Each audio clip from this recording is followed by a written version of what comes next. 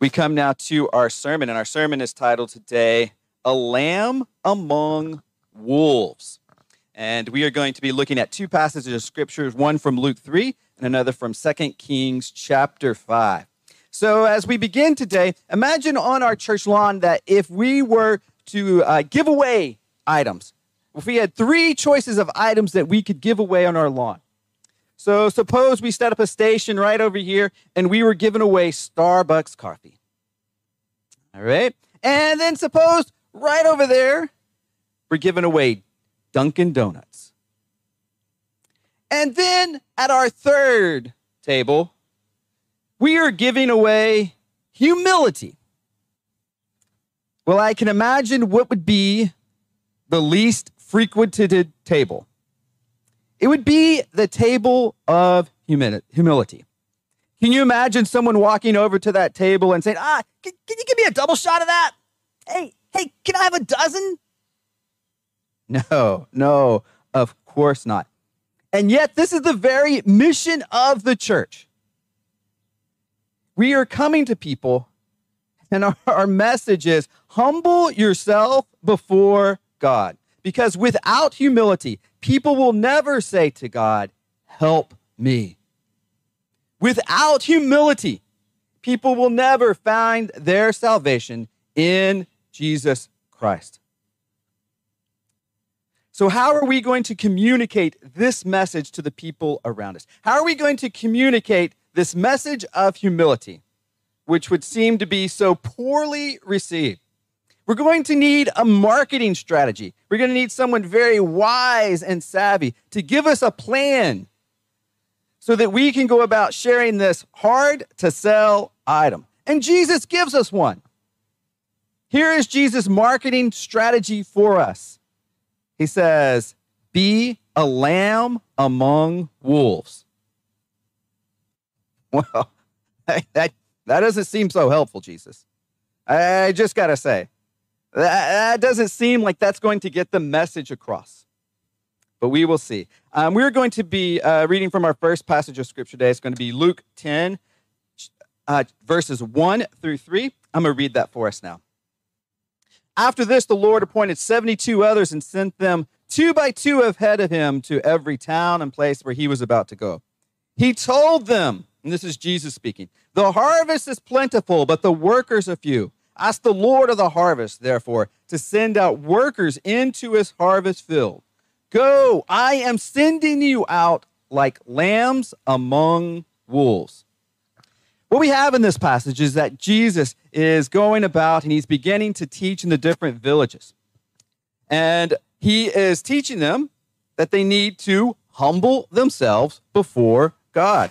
But Jesus is sending out reconnaissance teams, in fact, 36 pairs of them, in advance of his travels. It's kind of the illustration I have in mind is, imagine if the president were visiting a place, and of course the Secret Service would go and make sure everything's ready for the president. So they have this kind of, presidential advance team. Well, Jesus has an advance team, and these disciples are prepping for their dignitary being Jesus Christ. We see in Luke 10, verse 2, Jesus says to them, the harvest is plentiful, but the workers are few. Ask the Lord of the harvest, therefore, to send out workers into his harvest field. And what Jesus is saying to his disciples is that people are ready to listen. We need to get them ready. Let's go find those people because they are ready to listen to this message that Jesus is bringing. As we think of ourselves today, do we believe today that the harvest is plentiful? Do we believe today that there are people who are looking for God, who are ready to follow Jesus Christ, and we just need to get the message to them? Do we believe today that there are people who are seeking humility that comes from God, and we just need to get the message to them? And as I say that, you say, I don't know. And certainly as I talk to people, there's understandable doubts about that. But as I come and speak to you today, I speak with the hope that God is at work in the lives around us. And we just need to get the message to them. One of the things that I think can be challenging for us is because we're like, what are we selling? What are we giving out? And we're selling humility. Humility before God. And that doesn't seem like something that people would be interested in buying. But I want you to know, people out there, they find themselves very fatigued in life. And they find that life without God is like running on a treadmill. They just keep going and going and going, but they are getting nowhere. And just like on that treadmill, if you were to stop, you get flung off. And that is how life feels for them. And they keep trying to find their joy in that nicer treadmill. But that nicer treadmill, the joy simply does not stay. And people eventually realize, I need to be saved from my treadmill life. Because I know I'm just terribly exhausted. And I know I'm not going anywhere. Such people, for them, life has so humbled them that the humility that comes from God seems like a respite. The humility that comes from God is a salvation to the humility they have suffered under their own power. So the question I have for you, is the harvest plentiful? And the next question, are we surrounded by treadmill lives? Yes and yes. And Jesus says to us, ask the Lord to send more workers. Send more workers into the field. And the question I have for you today is, are you the answer to that call for more workers? Luke 10:3 says this, go, I am sending you out like lambs among wolves. First part of that, go, I am sending you out. Note, it's not stay here and wait. To fulfill the mission of God, we need to go. To fulfill that call to be the workers in the field, we have to go. We need a mindset that allows us to be mission-oriented. And we hear the word mission, and we say, that feels like a word for someone else. That feels like something that someone does other than me. We hear the word mission, and you have the same reaction to the trash that I had as I saw this morning. That's not for me. But the trash was for me this morning. Maybe the word mission is for you today. So what does it mean to have a mission mindset? It's to live your life to honor God and to do that in a way that is public and do that in a way that others can see. So I have the question for you today. First question I'm going to ask is, what life do you want? Do you want the treadmill life or you want the mission life? The treadmill life, different day, same story. The mission life has purpose, has meaning, and we are able to serve God. So the question for you is, how do you do this? Like, what do you do? What do you do to live this mission life? It's really not as complicated as you might think. You're just going to do life normally. And you're going just to allow yourself to be open to God's leading. And as opportunities arise, you're going to follow God's leading and speak the truth of God into those situations. It's not that complicated. I'm not calling you to go some crazy place. I'm not calling you to do life differently than you're doing.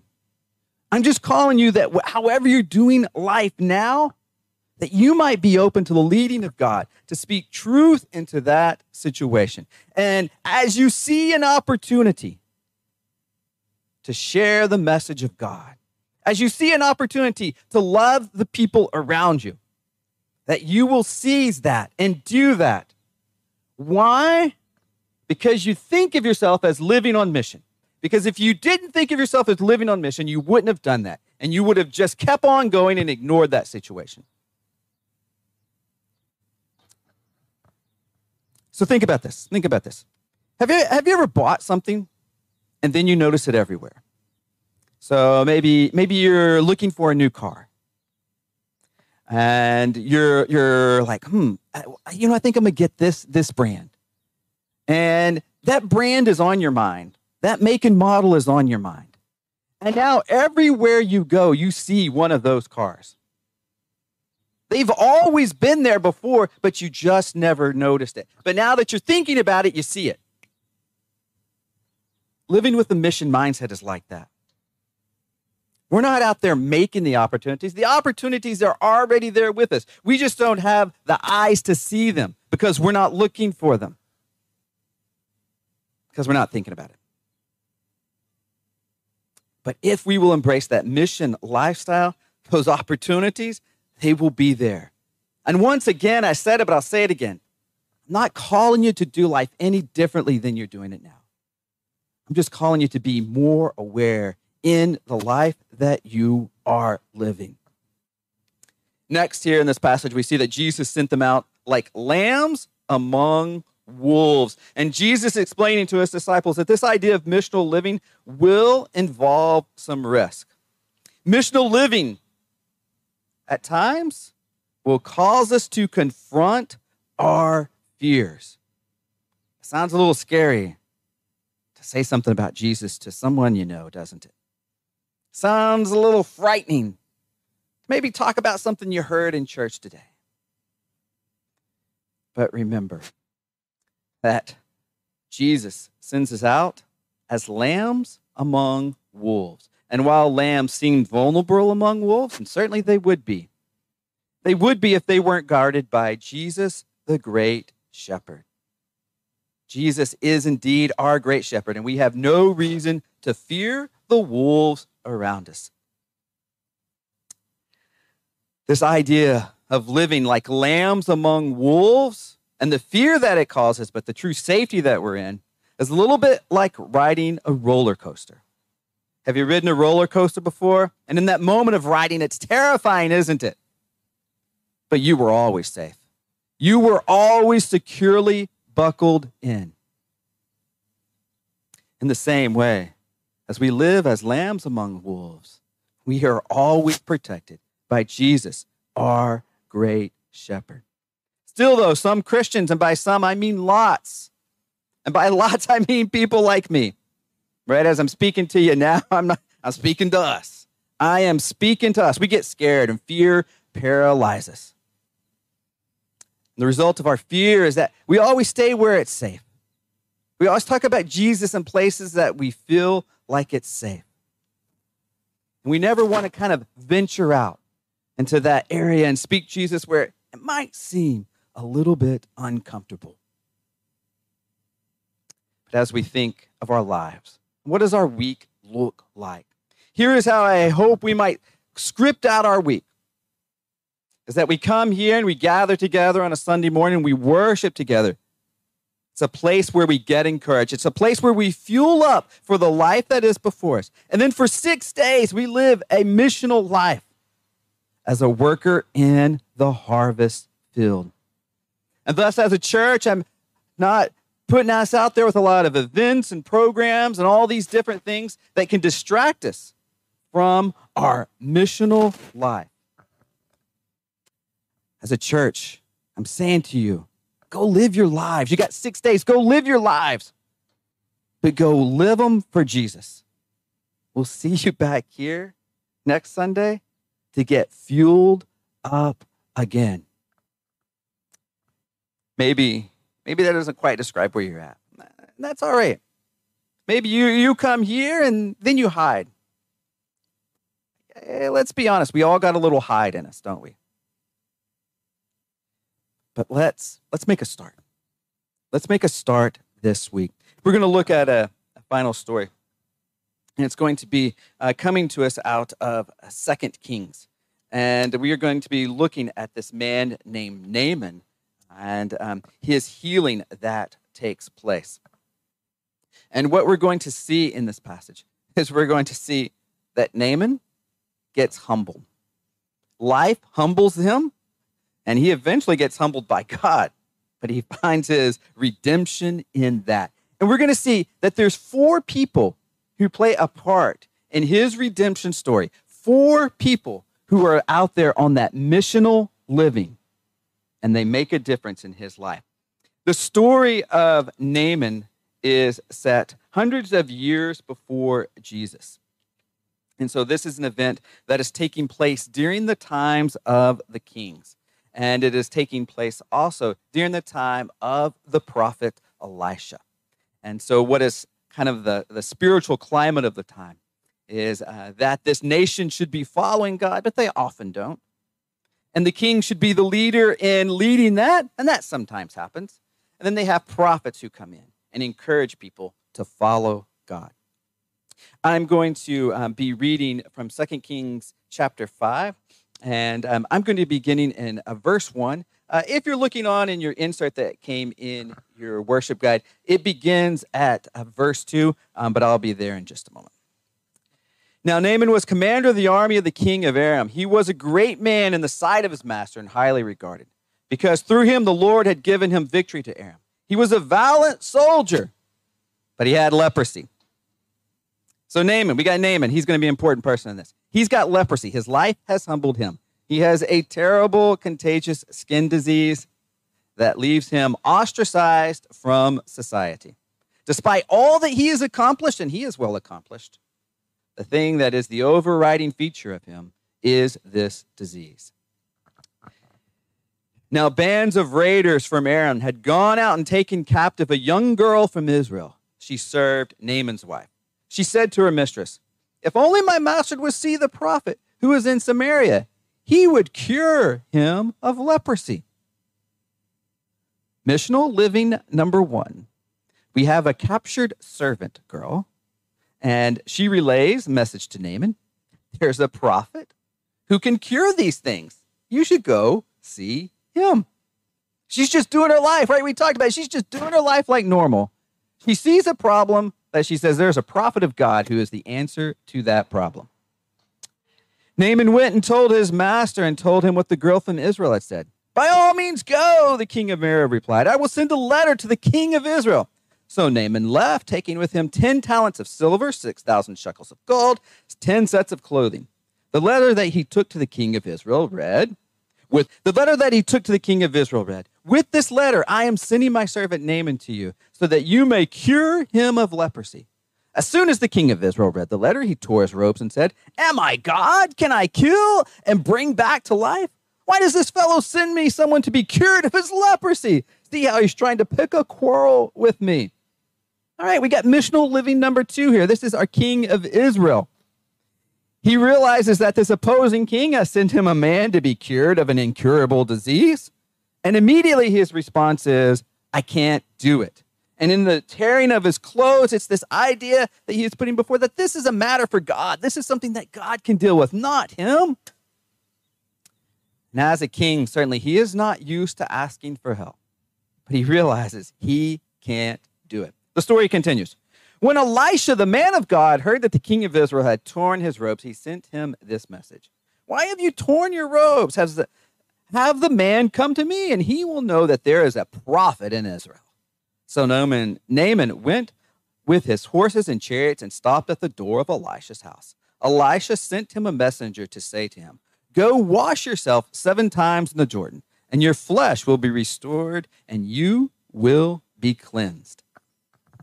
So we got missional living number 3. That is the messenger. He's just doing his job. He's just doing this job. And so he does his job. Missional living number 4 is going to be Elijah. And he provides the opportunity for healing. And this story has a certain sense of humor in it. As you might have been following along and noticed that Elisha doesn't go out and greet this important man. Elisha just sends a messenger. And I have this vision of, this house and this huge entourage shows up with all these gifts that they're bringing, and they're expecting some sort of very nice reception.